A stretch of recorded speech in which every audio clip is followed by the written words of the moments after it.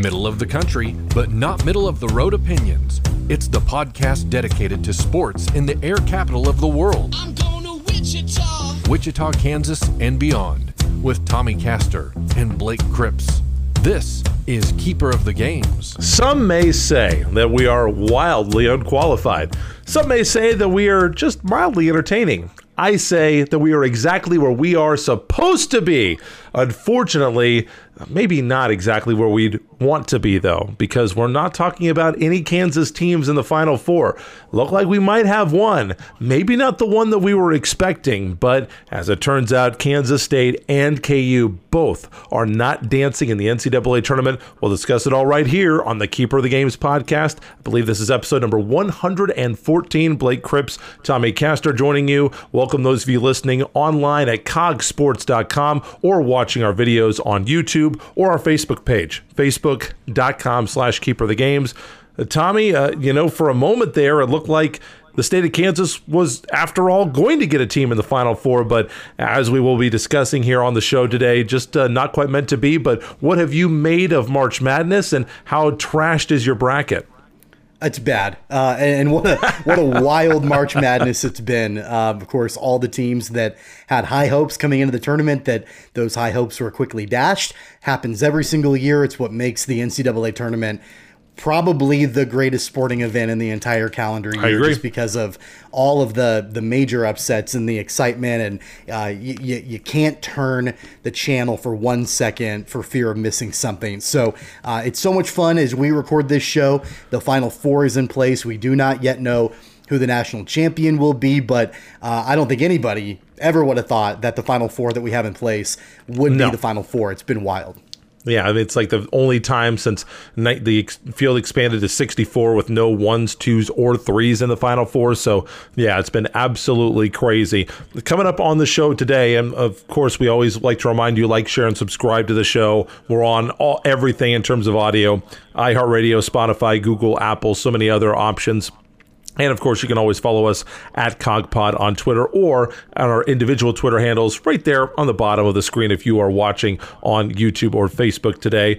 KU also with a little bit of a short run this year, and Kansas State making the Elite Eight, one step away from the Final Four. We'll also talk about a new coach at Wichita State. So very, very heavy into basketball today, but the run for the Cats is where we will start as Kansas State ends its season 26-10. They win 11-7 in the Big 12 this year, and after kind of floundering down the stretch in conference play, we didn't really know what we were going to see out of this team. This is a team that got bounced in the first round of the Big 12 tournament, came into the NCAA tournament and played pretty solid basketball the first weekend, a solid win over Montana State, and then a 6-point win over Kentucky, a gutsy win over Michigan State in overtime, and all that stood between the Wildcats and the Final Four were the number 9 seed Florida Atlantic Owls.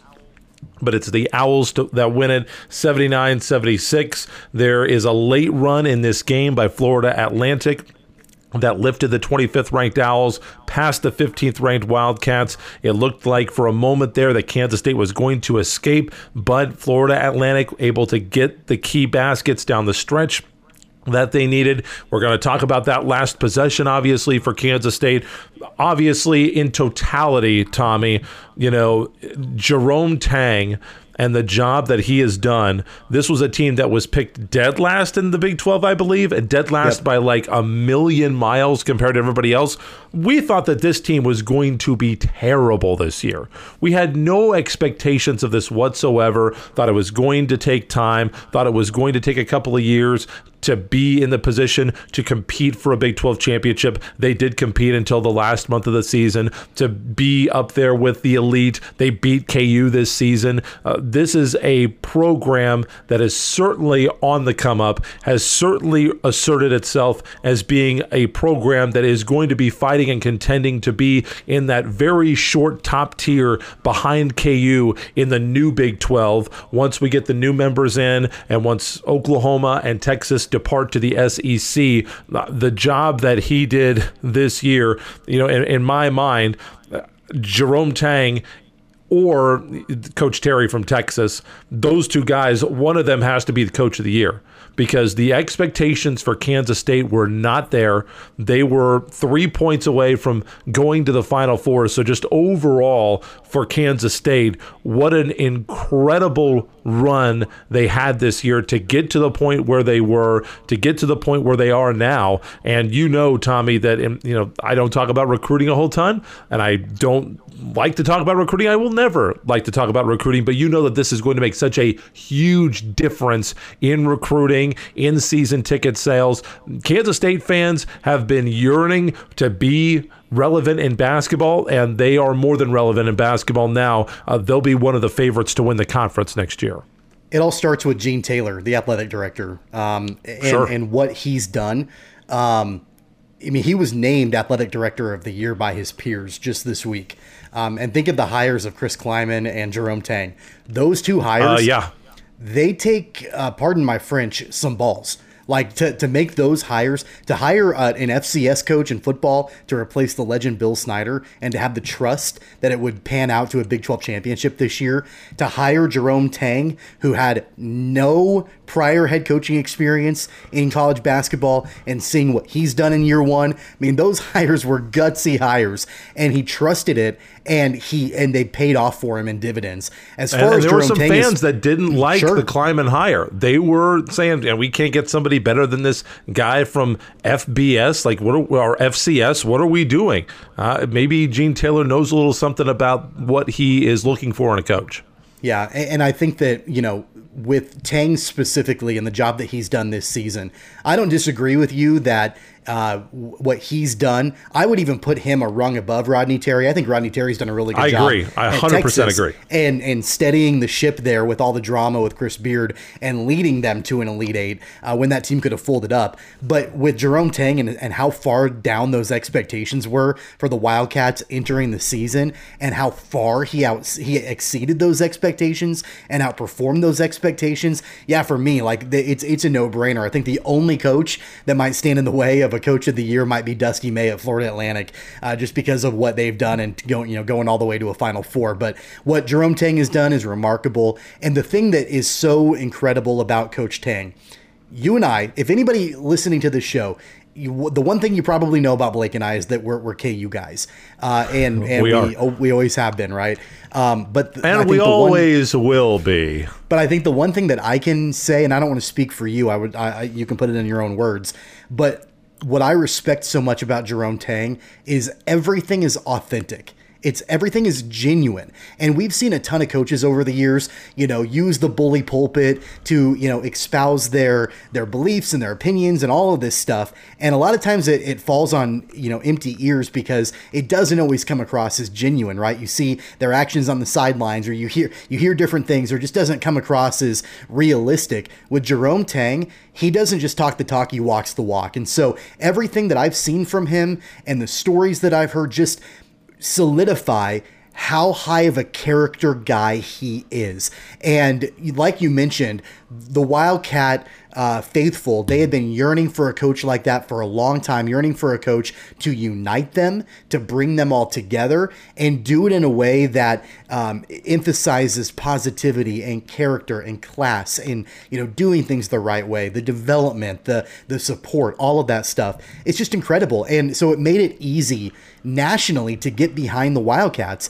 because of Jerome Tang, because of the great story with Keontae Johnson, because of the great play from Marquise Noel and all of the role players. Made it easy to root for them. I'm no K-State fan, but you better believe in the Elite Eight game, I was cheering for the Wildcats, man.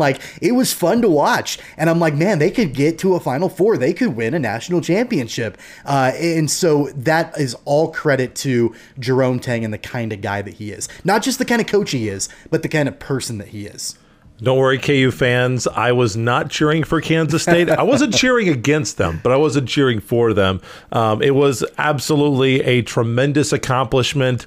But you look at how this game played out, and I know for some Kansas State fans, this is going to be a run that you will always remember as saying, what could have been, because the Kansas State Wildcats had a 6-point lead with 8 minutes and 39 seconds to play, and Florida Atlantic responded with a 15 15-1 run to take an 8-point lead with 3 minutes left in the ball game as Kansas State totally lost their way offensively, and they never trailed again as the Owls were able to keep Kansas State. The Wildcats made an incredible run to try to get back into the ball game. They got within 3, ran out of time at the end, and you mentioned Noel. He was the East Regional most outstanding player, incredibly deservedly so. 30 points, 10 assists, another game high in points, 12 assists and 5 steals. He played every single second of that game. He was absolutely incredible, and the first player to go 25 points, 10 assists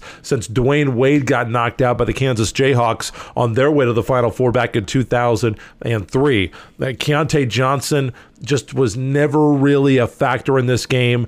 He got in those early foul problems. 18 minutes, he scored only 9 points.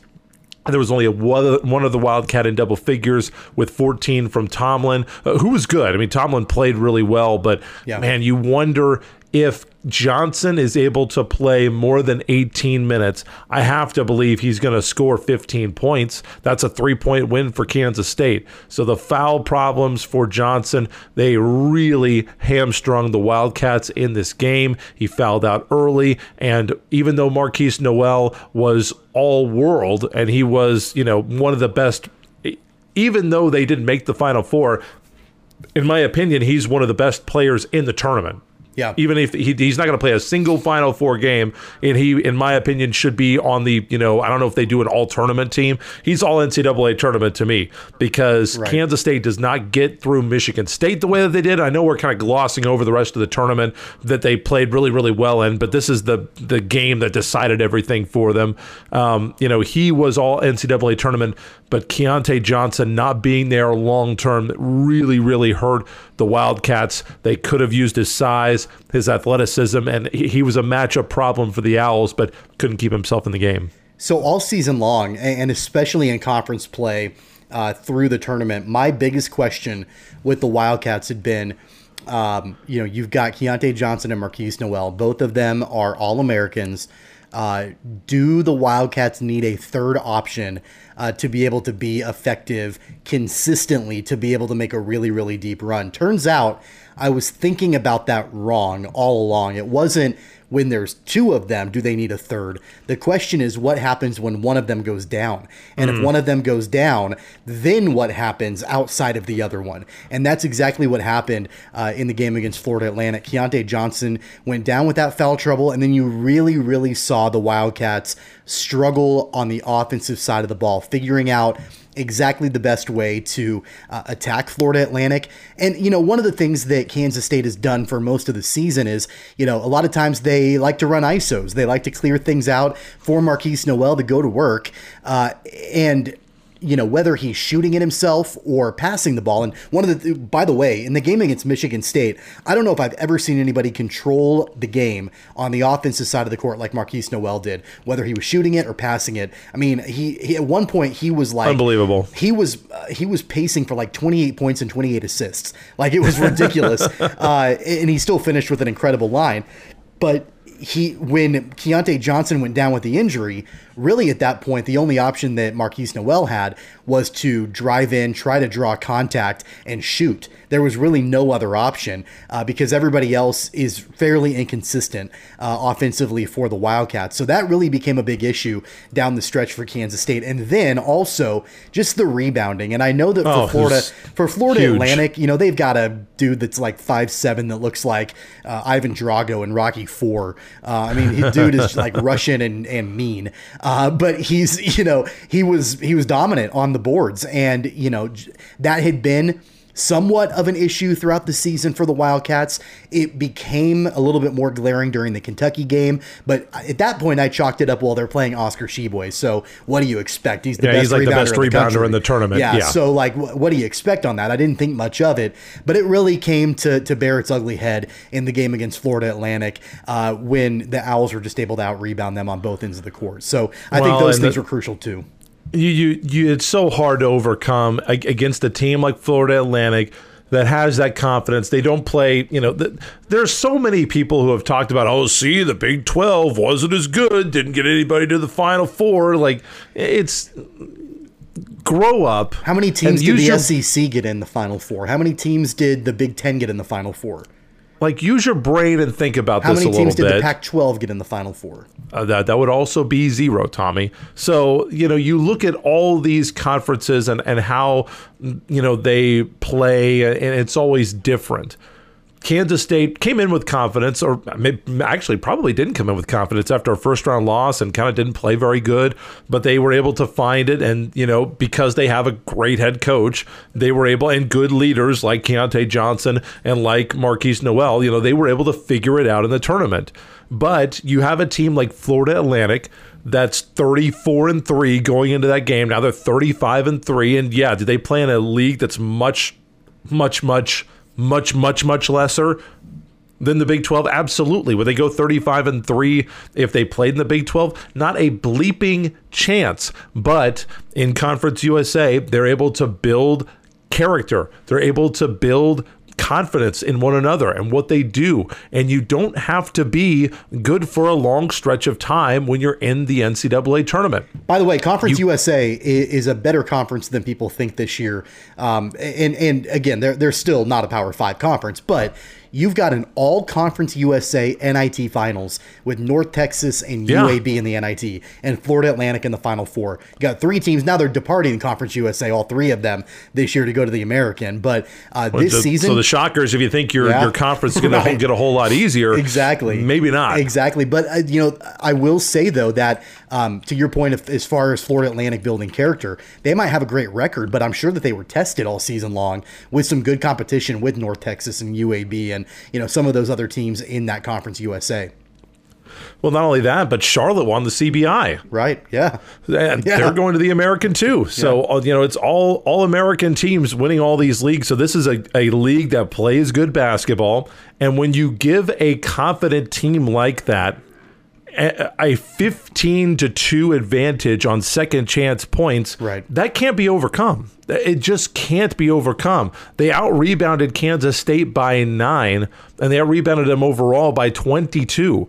Against a team that doesn't believe in itself, you can overcome that. But Kansas State, even though they shot a great percentage from 3, even though they shot a decent percentage from the field, they got out-rebounded. They, in the game, committed 3 more fouls, and they got outscored at the free throw line by 6. And in this time of year in Elite 8, how many times have we talked about this with KU teams about, man, the other team happened to have their best 3-point shooting day of the year, and KU wasn't able to overcome that. And in this case, I don't know how good of a rebounding team that Florida Atlantic was all season. I mean, I'm sure that Golden was a great rebounder the whole year just because he's got a big frame, and he went for 14 and 13 against KU, but they were a lot more balanced. They had 4 players in double figures, and you look at what Florida Atlantic does, and you say, maybe they had their best rebounding game of the year, and certainly I'm sure that they haven't beaten a ton of teams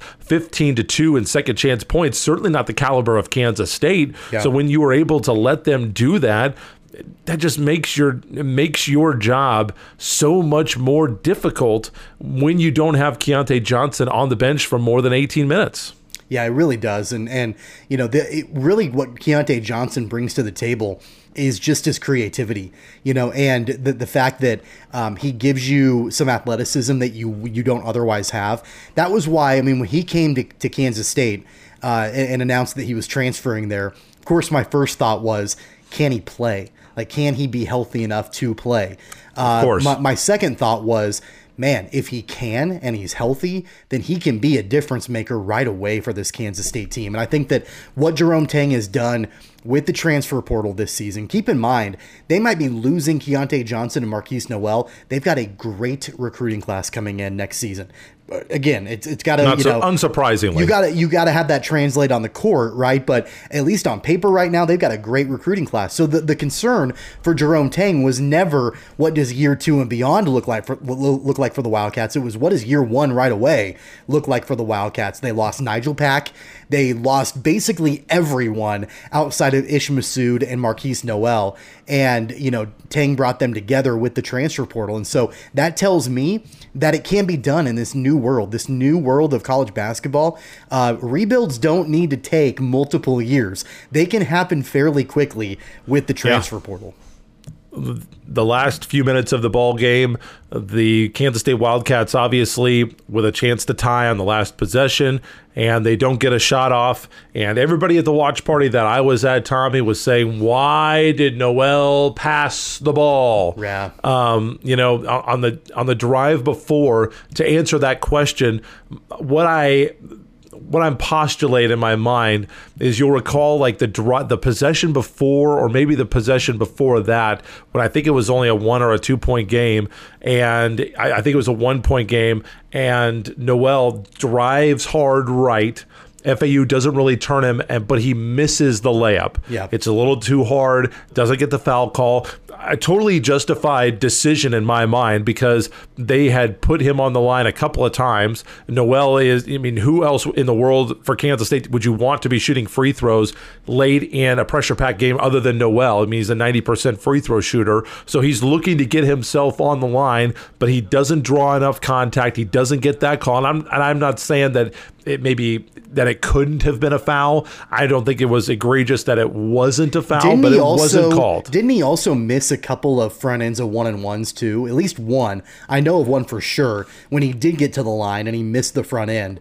So there were some struggles there, and he's a 90% free throw shooter. So he missed one in the game. He was 9 for 10 in the game. And maybe I think that was kind of in a clutch, down the stretch situation. The thing about Marquise Noel, I don't want to take anything away from him. He's an incredible player. There's a reason he was most outstanding player. Kansas State, though, their identity, at least offensively, their identity was tied to Marquise Noel. And as great of a player as Keontae Johnson is, their identity was Marquise Noel, and they were going to live or die by the hands of Marquise Noel. And, throughout the entire season, I don't know how many different times I would throw my hands up in the air and be like, why are you shooting that, Marquise? Like, you're on the logo. What are you doing? And then he would make it, and then you're like, swish. Oh, okay, like, fair enough. And, so that happened in the Kentucky game. It happened in the Michigan State game. He just took the game over, and everybody just like sat back and they were like, holy cow. So with that context, aren't you surprised that Coach Tang didn't try to go with something that was for Noel? The only thing that I can think of is maybe he said they are probably going to try to foul you to keep the three-pointer out of your hands and make somebody else shoot a three, so be looking to pass in case they try to foul you with under 5 seconds left. I think they got the ball, it was like 8.5 or something, or 8.6 from the opposite baseline, or maybe wherever it was about 8.5 seconds. And so maybe he was thinking they're going to try to foul me. We don't want to get into a free throw war with 5 seconds left in the game. I need to get the ball to somebody who can at least take a three-point attempt. But that might be part of it. That might be part of it. But I think that, I might be overthinking it. But wouldn't you rather have Noel shooting that last shot and have the ball in his hands rather than anybody else? And in the context, the longtime Wildcat in his hometown to go to the Final Four, of course, the story kind of writes itself there. It does. But, with what he did against Kentucky, and then what he did against Michigan State, and then even what he did in the first half against Florida Atlantic, it all made sense. Like, okay, this is the Marquise Noel show. Just keep it going. And I don't know if it was, he just wasn't making the shots at the clip that everybody was used to in the second half, or if there were some adjustments made by Dusty May. It might have been a combination of both. But some of those shots that we had been celebrating throughout the tournament, you kind of started to think like, okay, like it's not quite working here in the second half. Like Keontae Johnson's on the bench. Let's do something else. Let's try to find something else. And that goes back to my original point. What happens when one of them goes down? Can it be Desi Sills consistently? No. Can it be Naquan Tomlin consistently? No. And so I think that was something that as the year went on, I started to understand, like, yeah, you've got two great players, but there's no guarantee that you're going to be able to keep both of them on the floor at the same time all the time. You've got to have some other options. And unfortunately for the Wildcats, they just didn't have that. Kansas State still an incredible season into the regional final, an Elite Eight for the first time since the Bruce Weber era. And I think that this is a chance for, and in Jerome Tang's first year as Kansas State's head coach, I think that's the first of many, many deep runs.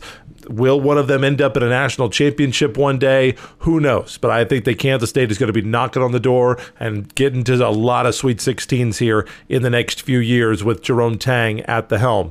The Kansas Jayhawks also had a shorter trip than they would have liked in this year's Big Dance, losing in the second round, a 1-point heartbreak loss for the Jayhawks. They fall to number 8 seed Arkansas 72-71 after a first half that they kind of struggled to defend Howard, but Howard gave up 50 at the half. The Jayhawks ended up cruising to a 96-68 win there, and the Jayhawks jumped all over Arkansas in the first few moments of the game, but for whatever reason, KU lost some confidence down the stretch in the second half of this game. Arkansas making a ton of key plays, and some really soul-crushing mistakes by the Jayhawks put them home early.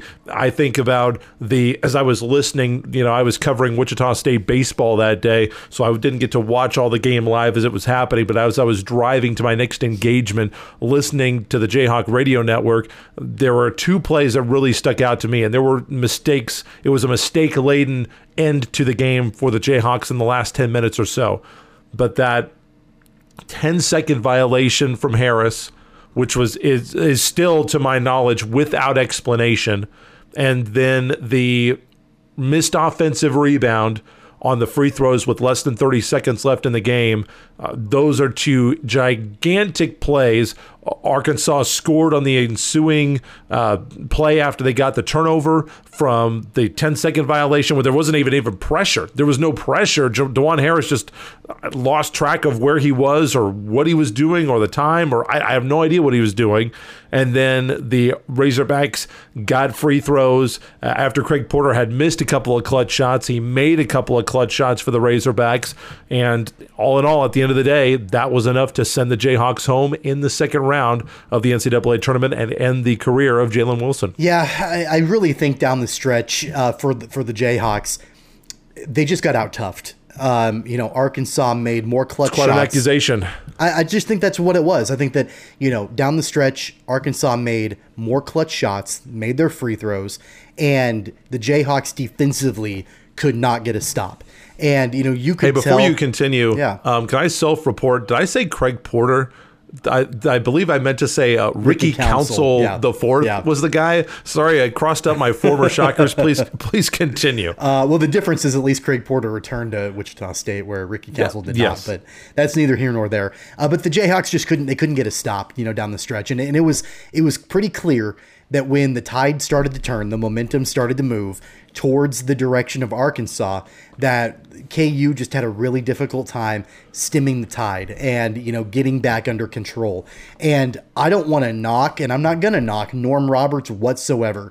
And there's no guarantees that a healthy Bill Self on the sideline would have made the Jayhawks win that game. There's no way to know that. Not a Norm Roberts issue at all, in my opinion. But I will say that when you are lacking and you're missing the best X's and O's coach in the game, and a coach that has probably created more points for his team out of timeouts, well-timed timeouts, down the stretch, working officials, probably better than any other coach in the game right now. You're missing over the him last on 20 years. You're missing him on the sideline in a crucial 1-point, ultimately decided ball game to go to the second weekend of the NCAA tournament. Yeah, I mean, maybe things might have been a little bit different. The outcome might have been a little bit different. Or, maybe they would have never been in that position to begin with if you had the Hall of Famer Bill Self on the sideline. Who knows? Not a knock on Norm Roberts. He didn't ask to be put in that position. He didn't ask to be the head coach, and he filled in admirably. And I love Norm Roberts to death, and I don't blame him whatsoever for any of this. But, you're missing a national championship winning and Hall of Fame head coach on your sideline. And, somebody that can, instill confidence and can calm the waters a little bit. And you really felt like the last God, I don't know, 8 minutes of that game, the Jayhawks were rattled. They were rattled. They were tense. And they had a really, really hard time loosening up. They had a really hard time settling down. And, you know, and they... Which is so surprising given all the big games that they had and all the returning players that they had. I didn't think it was a toughness issue. I thought that they just weren't confident. And I don't know why they weren't, because they should be confident based on what the guys that came back did last year. Even the guys that weren't on the team, like Kevin McCullough, Texas Tech, had a great run last year. Grady Dick, earlier this year, had great games. Jalen Wilson obviously had a taste of cutting the nets down. So there were a ton of guys on this team who knew exactly what it took to do what needed to be done. But in the last 8 minutes, this was a team that just kind of played as almost like a shell of itself. Yeah. And, you know, you've got such, you know, big time players in Jalen Wilson and Kevin McCullough and even Grady Dick. You know, those guys have been there before. DeJuan Harris won a national championship. Those guys have been there. They're veterans. They're established. Even Grady Dick, who was only a freshman, I consider a veteran just with the, you know, the amount of battle that he had to face throughout the course of his freshman year at Kansas. But I never really felt like this Kansas team was a legitimate national championship team. Never really felt like that. Even when they were playing at their peak and I felt like they were really good, I always thought, okay, to me, this is a Sweet 16 Elite 8 team.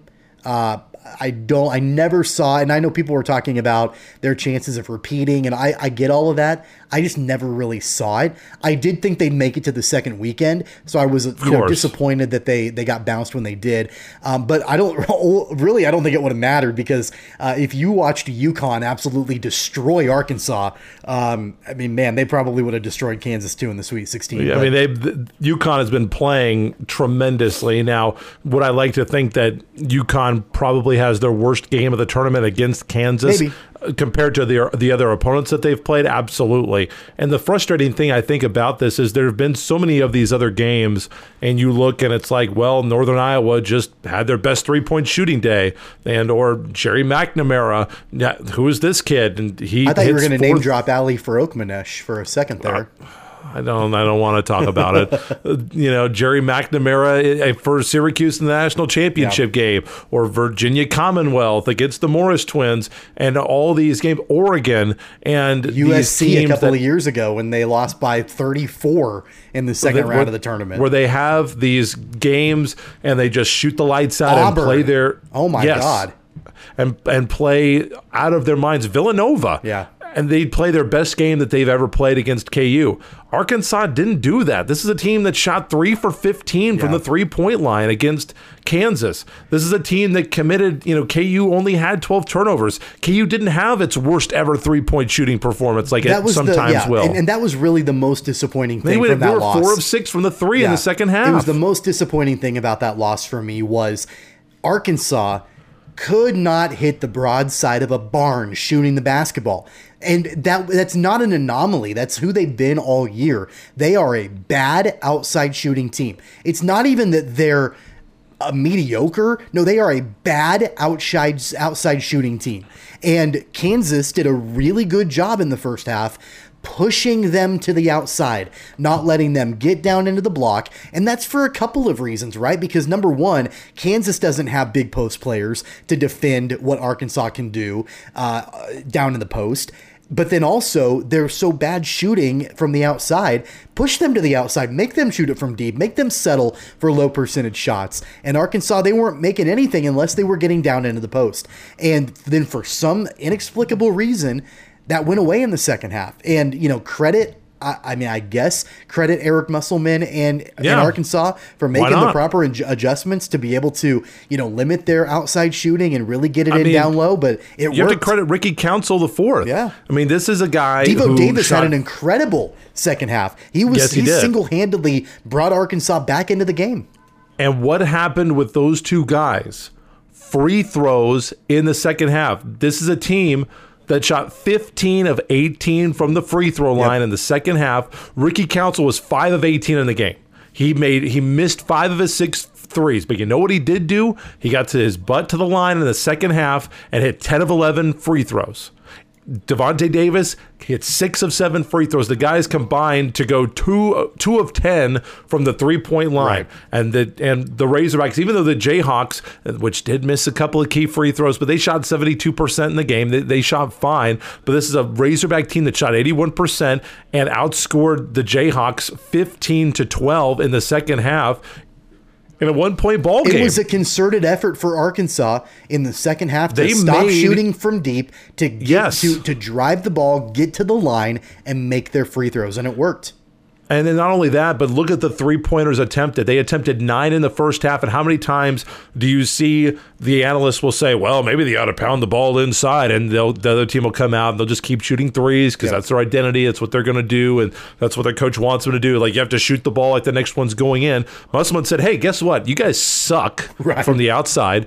Maybe let's try to go inside where we could actually do something. And they listened. They worked. They went inside, and even though they didn't generate as many shots on the inside, they generated 18 free throws attempted. Yep. They attempted 18 free throws in the second half. So KU did a poor job of not packing it in defensively and making that much, much more difficult for Arkansas. And then you end up with, the front end of a free throw that Ricky Council misses, that KU just doesn't get the rebound. I mean, that reminds me so much of that stupid Oregon game where KU doesn't get that rebound. And, and then, boy, you hate to put so much on DeJuan Harris because he's been so good this year. He had 12 points in the game, only 3 turnovers. But I really felt like when Brian Haney was calling that game and said there was a 10-second violation and there was not an Arkansas player within 5 yards of him, you're thinking, what is going on? Inexcusable.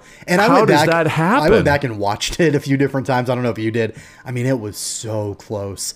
It was a 10-second violation. But there's no reason to be in that Why position. Why be right? that close? And how many thousands and thousands of times has DeJuan Harris brought the ball up the court? I never like that. And so, in a critical, and even Brian Haney said it at the time, sure hope that doesn't come back to bite the Jayhawks. And it turns out maybe it did. Yep. Yeah, maybe it did.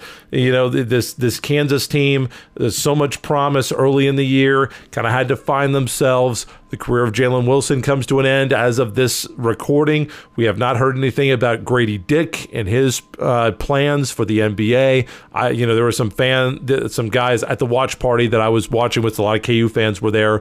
We were there for the poker night that you missed, by the way. You don't have time to do that anymore. But they were talking about Grady Dick. He would really benefit from an extra year back, and I don't think he's ready. It's like he won't. There is a 0.1% chance that he comes back. Yeah. Because if he is going to be a lottery pick, then there is a 0% chance he's coming back. And whether or not whatsoever.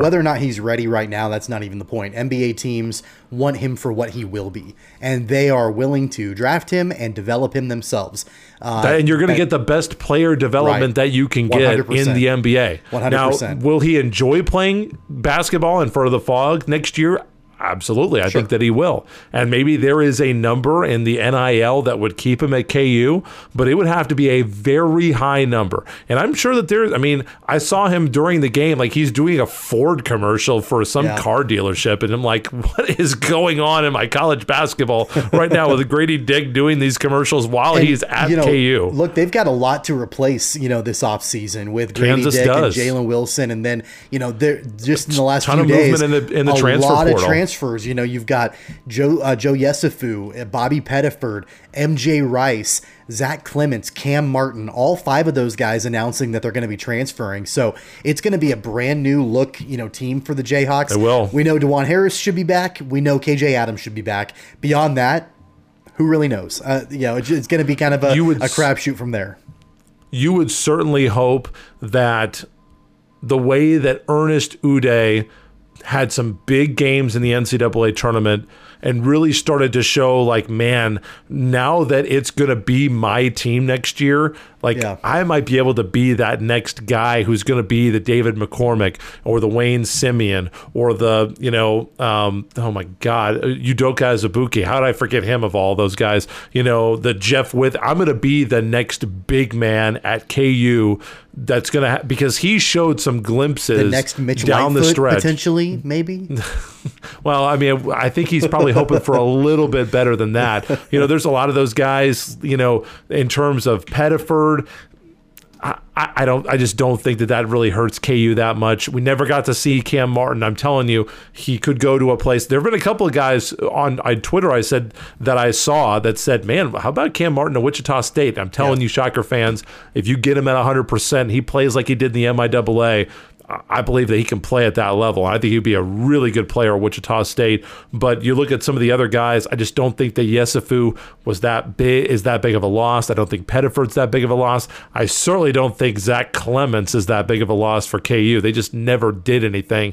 So, but, it does leave a lot of voids, a lot of work to be done. And KU is still working off a self-imposed penalty of one less scholarship. So after Bill Self does get back to 100% from his heart procedure, certainly looks like he's going to have a lot of hard work to do to get KU ready to contend for another Big 12 championship and what's going to be and we can kind of wrap up with this, Tommy, for both KU and Kansas State. It is going to be a very wild and very weird year next year, the 1 year of the Big 14 teams in the Big 12. God, I hope that we actually, if we expand with Pac-12 teams, can we please have the right number in our conference name? Please just change the name to Big 14 or 16 or whatever it is, and don't be Big 12 with 14. God, I hate that. It'll be the Big 12 again once Texas and Oklahoma leave. It will be. You're adding I love it. 4, and then you're going to be subtracting 2. Subtracting 2. But next year, Tommy, it'll be the Big 14. We're bringing in. The Big 12 is bringing in some high-quality basketball programs. Texas is going to be – it'll be very interesting to see how Texas recovers from all this. Are they ever going to hire Terry as their head coach? Hello. They are. It's done. It's official. Is it done? It's okay, done. thank goodness. It's a 5-year deal. They had his welcome press conference, I think, within the last 24 hours. Okay, so it just happened here as we're recording this. I was like, what is taking so long? Yep. But that is going to be a very difficult and kind of a special year in the Big 12 next year with the new teams coming in, the 2 teams going out, and not going to be very easy to navigate for KU or Kansas State in this tough top-tier league. Yeah, and I still say that Houston is a fraud.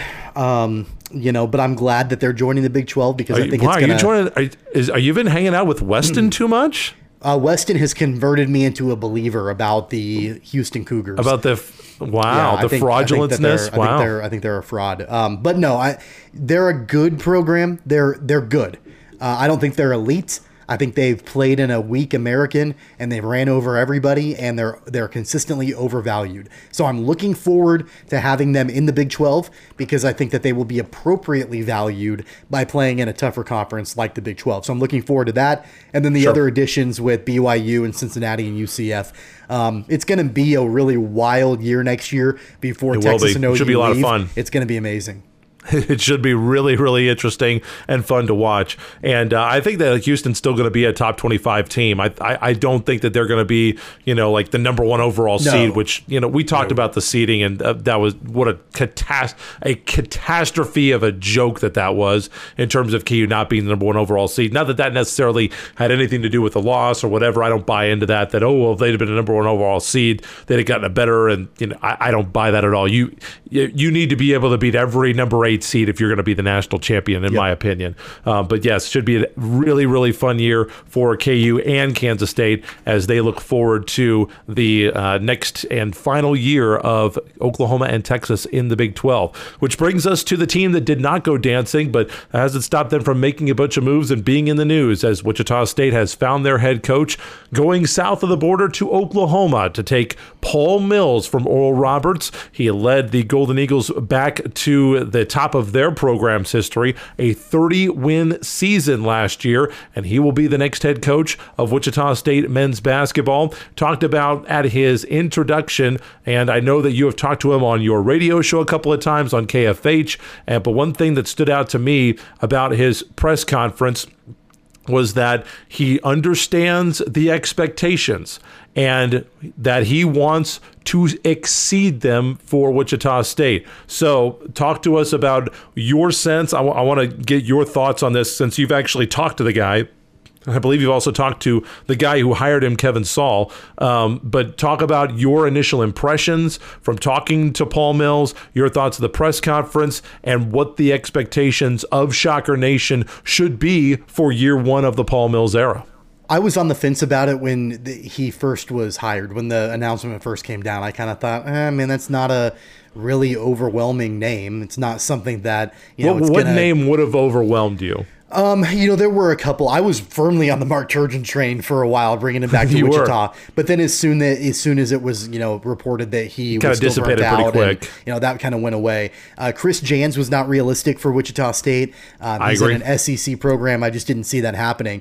I thought the one name that for me was really exciting during the search was Darian DeVries from Drake.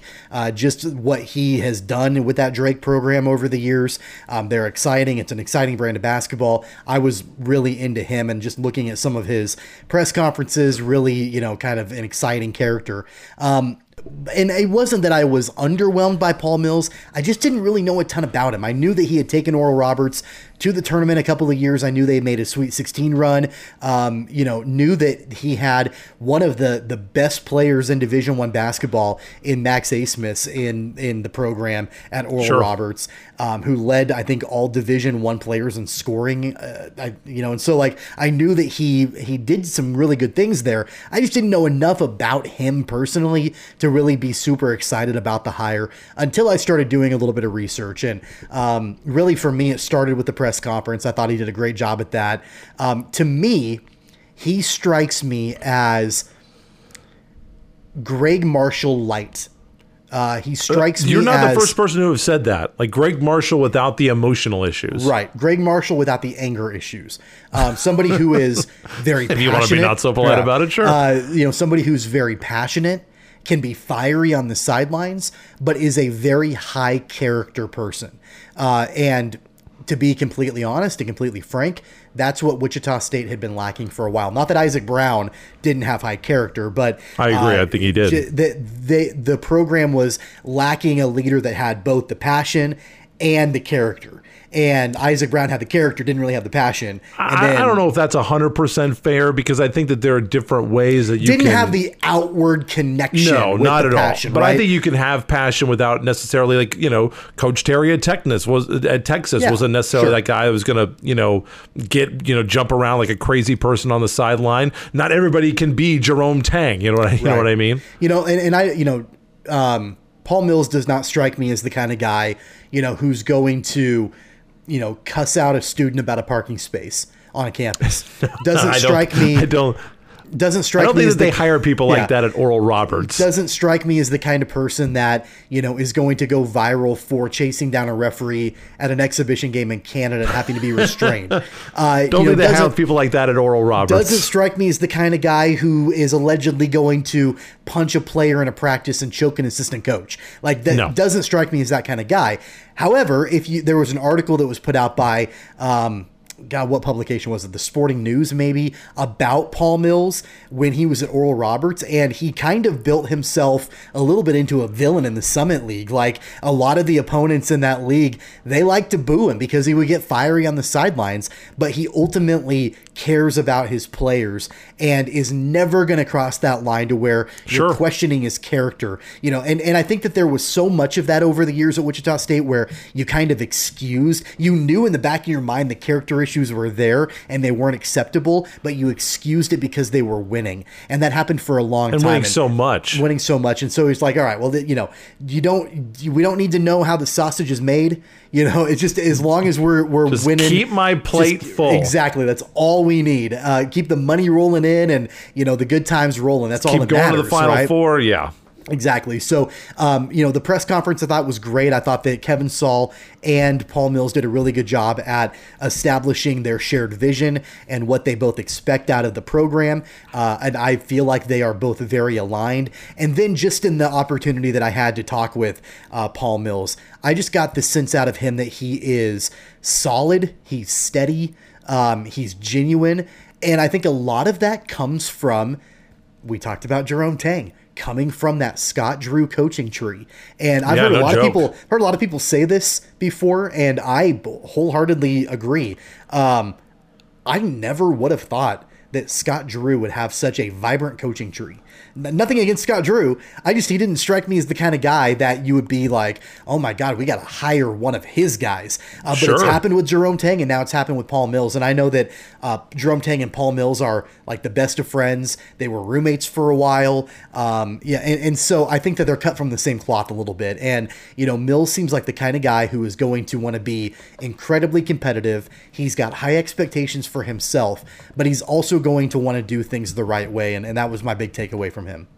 Well, one thing that immediately pops to mind with those two guys coaching at these two programs, feels like if there's ever going to be the long-term renewal of the Wichita State-Kansas State basketball series, and there was already that with Bruce Weber in Manhattan, seems like that has a great possibility of happening now with Mills and Tang, and obviously there's always going to be the coaches and what they need to do with their schedule to get back. But, in terms of when Wichita State is a good program, they're not going to hurt you. And I mean, as Kansas found out, you don't need to play that many quad one games to get a seed in the NCAA tournament. In fact, just play less and win more and you'll be fine. But if that series is ever going to get into a long-term relationship, feels like it could get put back together really quickly with these two guys at the helm. It's very interesting to hear and see another Scott Drew guy come because, those are two guys that coached at Baylor for a long time. I mean, I think Paul Mills was there for 14 years. Jerome Tang would have been there longer. Almost I don't know 20. how long, but he was. Yeah, there's like 20 years. So these are guys that are involved in a long-term process because you'll remember, there was a while there that it just looked like Scott Drew, like all he's going to be able to do is to be 500 in the Big 12, and that's all he's ever going to be. And at the time, that would have been considered a success for Baylor. I mean, do you remember how bad that program was when Scott Drew? I mean, that was the biggest turnaround, I think, in the history of college basketball. I mean, a player murdered another player. Like it was so bad. And I mean, they changed the culture. Did. Oh, absolutely. And the job that they did there, of which Tang gets credit, Mills gets credit, and obviously Drews gets the most credit, it's the greatest program build in the history of college basketball and probably one of the top 3 program builds in the history of college sports. Yeah. I mean, I immediately put it up there with Wichita State baseball, Kansas State football, Baylor basketball. Name me another program that has built itself up from where Baylor was and how awful they were and didn't even get to play a home game for a year because of how in absolute despair that program was. They were in a cesspool the size of Waco with that program, and they won a national championship. So I don't know what the turnaround is going to be like. The AAC is going to be in a much different spot next year because they've got new members coming in. Now, as we mentioned earlier on this show, these are members from the Conference USA, and I'm sure a lot of Shocker fans thought, man, this conference is taking a step down. We're losing Houston. We're losing Cincinnati. These programs with name recognition. And you are, in terms of name recognition, you're absolutely losing market share. There's no question about it. Just like the Big 12 is losing market share with Oklahoma and Texas, there's no question about that. But in terms of the quality of basketball programs that they are building, that they're bringing in, American may not be all that as easy as you think that it might be next year. So I'm not sure how this is going to work because you mentioned the vision that he has for the program. That vision's going to be tested early because there are a ton of guys that have left for Wichita State. We don't know exactly who's going to be back. There are some that have already signed NIL deals with Armchair in order to remain Shockers, but there are, just like with KU, there's going to be a lot of empty spots on the bench for Coach Mills to fill and go to the transfer portal and try to bring guys in this year. So he's got a lot of work to do to get ready for the opening of the games coming up in November. That's priority number one, is building the roster. Has to and, Colby Rogers and Quincy Ballard both committed back to Wichita State with NIL deals through Armchair Strategies. Jaquan Walton, the leading scorer from the team, committed to Alabama, entered the transfer portal. He's off to Bama. disappointing. But we don't even know. We talked about this on the radio show. We don't even know that he would have fit into the system that Paul Mills has. Now, of course, regardless, he's a great talent, and now you've got to try to replace that production, and a lot of that's going to come from the transfer portal. We don't know if Kenny Poto will be back. We know he's in the portal. He could choose to come back. We don't know. Craig Porter Jr. is graduating. He's gone. There's a couple of other graduates, James Rojas, Isaiah Poor-Bear-Chandler. Those guys are gone. Jerron Pierre, he had flashes of really good things this season. Haven't heard from him whatsoever. So there's going to be, and I know that those conversations are happening now with Paul Mills and the players, figuring out exactly who's a good fit, who's going to stick around, who's going to, look elsewhere. They've got a kid by the name of Mekhi Miles that Isaac Brown recruited that currently is committed to Wichita State. He's a 3-star guy out of Mississippi. For now, he's honoring his commitment. Who knows if that's going to hold? We just don't know in this world. But as far as expectations are concerned, and this goes back to your original question, even though there's a lot of uncertainty with the roster, my expectation for the results for Wichita State, they don't change at all with the hiring of Paul Mills. My expectations before they hired Paul Mills and my expectations now are exactly the same. And that is, in the world of NIL and the transfer portal, Jerome Tang did it at Kansas State. You can build a team that is successful right away. The rebuilds don't have to take multiple years. And in the case of Wichita State, I don't feel like they can take multiple years. You don't have that luxury of, keeping the fan base waiting that long. We saw apathy start to set in with the fan base during this season. And so you've got to strike while the iron is hot now. And I'm not suggesting that they need to reach the top of the mountain this coming year. I'm not suggesting they need to be incredible. I'm just saying, you can't be bad. Like in the world of college basketball today, you can build a pretty solid team through the transfer portal. And now that we know that Wichita State has a solid NIL collective and armchair that can help facilitate some of this stuff, there's no excuse and no reason that they shouldn't have at least a level of success this season better than what they did this last one. Well, and that's the last thing I want to end you on. He talked about, and I mentioned it when we started this topic, I'm excited about being a part of Shocker Nation. I know the expectations here. This is his words, but we want to exceed them.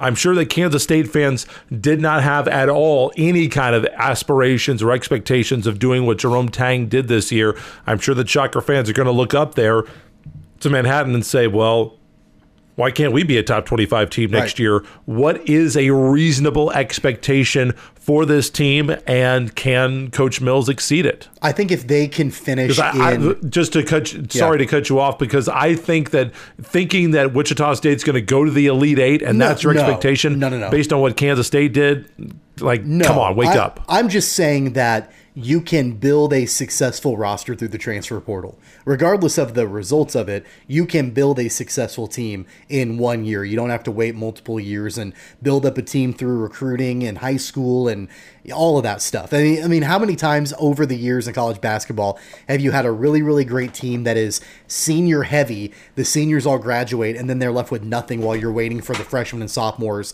to mature. That's not the world anymore in college basketball. You can build a team, right away that can be, successful. So as far as expectations for me for next season for Wichita State, I feel like if they can finish in the top 3 in the American, and keep in mind, regardless of it being Florida Atlantic and, UAB and North Texas, these schools that have had success, it will end up being, by resume, a little bit weaker of a conference than it currently is right now.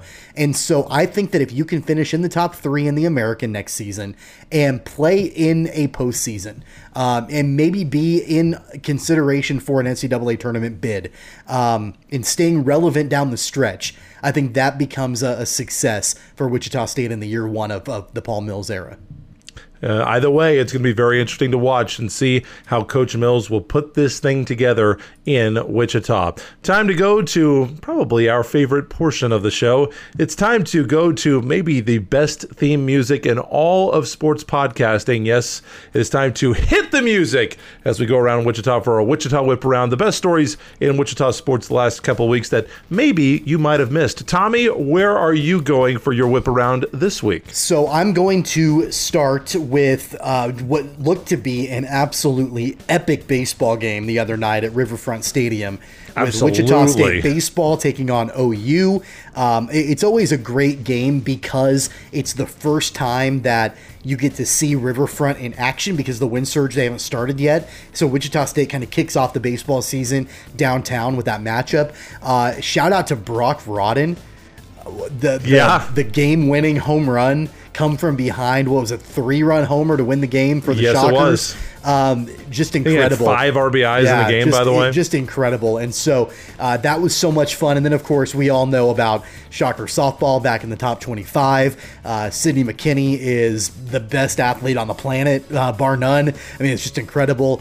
So I feel like things are going well for the Diamond Sports of Wichita State. Of course, softball is leading the way, but I'm really pleased with the direction that Lauren Hibbs has taken the baseball program, and getting into conference play. There's a long way to go, but I think that the arrow is pointing upwards for Shocker baseball. I'm going to go to Newman University baseball as Garrett Van Deventer has been named the MLA Pitcher of the Week for the second time this season.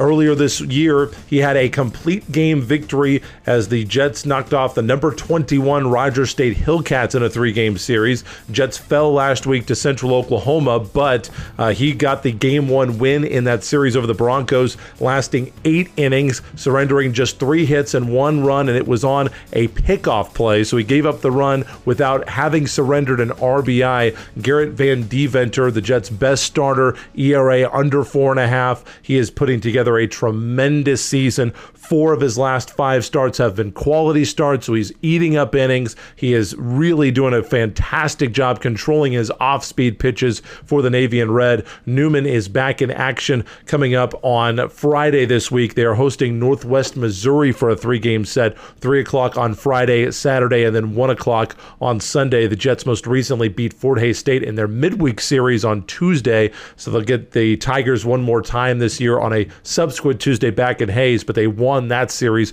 on Tuesday, beating Fort Hays State earlier this week. Tommy, that's it for me. Any additions, corrections, or attractions for you? I've got a couple of quick additions, one of which actually broke while we were recording the show.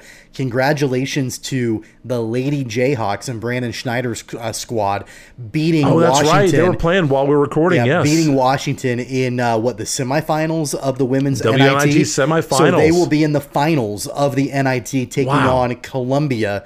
So again, that's an incredible season for the Jayhawks and quite a turnaround in that program. Brandon Schneider able to come in from Emporia and just, it seems like, incrementally build that program over the years, and he's done a great job this season. Well, and it was interesting because they really thought that they were going to make the NCAA tournament, and when they didn't make it, there's 2 ways that can go. You can either take it one way and say, oh, woe is us, we didn't make the dance, so this doesn't matter, and you just pack it in and you lose in the first, and you're just done in the NIT. Or you go the way that KU has done, and they did this under Bonnie Hendrickson as well, going all the way to the WNIT, and now they'll have a chance to play for a WNIT championship, and certainly they have taken advantage of their opportunities. Certainly, one would think between Columbia, I don't know where they play, but you think Columbia, Allen Fieldhouse. I'm guessing that they're going to give KU the home game in this one.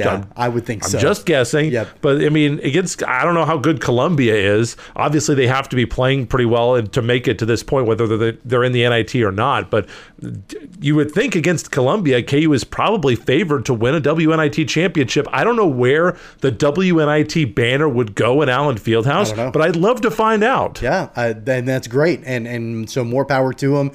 Congrats to Brandon Schneider and the squad there. My other addition, real quick, and it's probably going to lead you right into closing the show out. Opening day, Major League Baseball is on Thursday. So as you're listening to this show, opening day will be going on. And so looking forward to that. And I know we're going to be talking more about the Royals in our next episode. But I would rank opening day up there as one of my favorite days of the year. it is very interesting. It's lost a little luster for me, although I think they're doing this less now because they started playing those early games in Japan, so it wasn't really opening day for half the teams, and they kind of stagger it now. And used to be an opening day, that was the first day. It's opening day for everybody. Right. I think they're starting to get more back to that now, so that's exciting, where it's a beautiful time. Every team thinks they have a chance, except for the Royals, because we don't think that they have any prayer. We're pretty sure. I do have one addition to make. That is Addison Barnard. She has fought through some injuries, not nearly at the clip that she was last year, but she has broken the career home run record for Wichita State softball earlier this month. 59 home runs in her career, and she's past that now. She's over 60 now. But Addison Barnard, in just a very short amount of time, has established herself as the home run queen in Wichita State softball history. So we certainly are very, very thankful that she is back and playing after her injury. She had to miss a series with a shoulder injury, but certainly is hitting the ball much, much better than she did earlier in the season. Well, Tommy, it is time to segue to next week's show. And yes, we are going to be talking Royals baseball. A little bit late to be getting to our Royals preview, but we'll have a couple of weeks of Royals baseball. We'll kind of prognosticate out the season and see where Royals baseball, where we think it will end up. Do they have a chance to compete in the Central? Maybe Tommy thinks that they do. You can probably tell the side that I think that I'm on based on my tone here. But I can be optimistic, right? I mean, sure, you can be optimistic. I mean, you guys were optimistic. Did you say they were going to win 80 games or something last year? How'd that work out? I thought that they would be better.